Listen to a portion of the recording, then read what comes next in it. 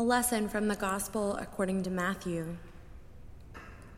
After the Sabbath, as the first day of the week was dawning, Mary Magdalene and the other Mary went to see the tomb. And suddenly there was a great earthquake, for an angel of the Lord descending from heaven came and rolled back the stone and sat on it. His appearance was like lightning, and his clothing white as snow. For fear of him, the guards shook and became like dead men. But the angel said to the women, "Do not be afraid. I know that you are looking for Jesus who was crucified. He is not here, for he has been raised, as he said. Come see the place where he lay. Then go quickly and tell his disciples, he has been raised from the dead, and indeed he is going ahead of you to Galilee. There you will see him. This is my message for you." So they left the tomb quickly with fear and great joy, and ran to tell his disciples. Suddenly Jesus met them and said, "Greetings."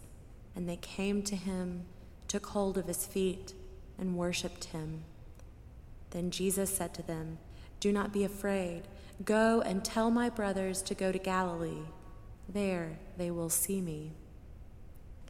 Here ends the lesson.